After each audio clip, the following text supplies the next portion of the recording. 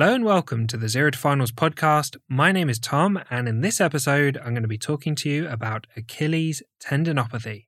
And you can find written notes on this topic at zerotofinals.com/Achilles Tendinopathy or in the orthopedic section of the Zero to Finals surgery book. So let's jump straight in.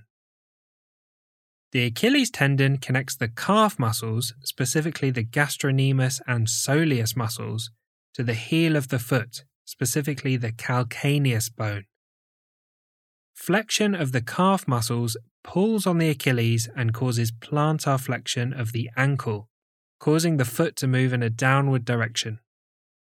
Achilles tendinopathy involves damage, swelling, inflammation, and reduced function in the Achilles tendon.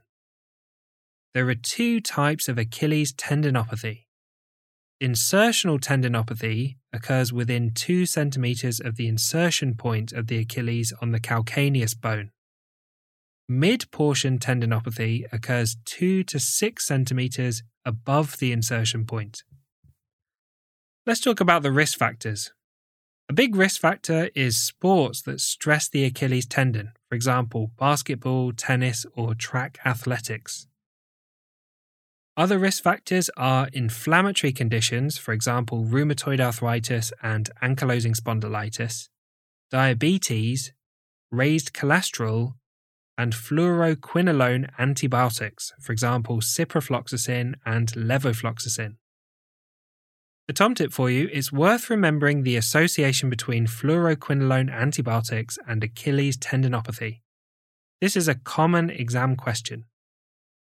It's important to warn patients starting fluoroquinolone antibiotics to look out for signs of Achilles tendinitis and stop treatment if they occur. Let's talk about the presentation. The typical presentation is with a gradual onset of pain or aching in the Achilles tendon or the heel of the foot, particularly with activity. There may also be stiffness, tenderness, swelling, and nodularity of the tendon on palpation. Let's talk about making the diagnosis. Achilles tendinopathy is a clinical diagnosis and it doesn't usually require any investigations to diagnose. It's essential to exclude Achilles tendon rupture, for example using the Simmons calf squeeze test.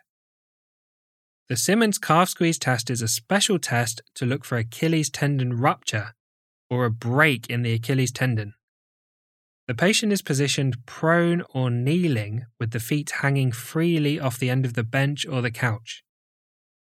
When squeezing the calf muscle in the leg with an intact Achilles, there will be plantar flexion of the ankle, with the foot moving in a downward direction.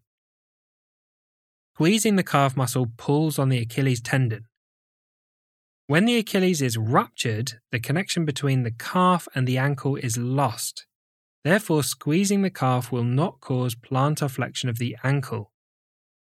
A lack of plantar flexion is considered a positive result, suggesting Achilles tendon rupture.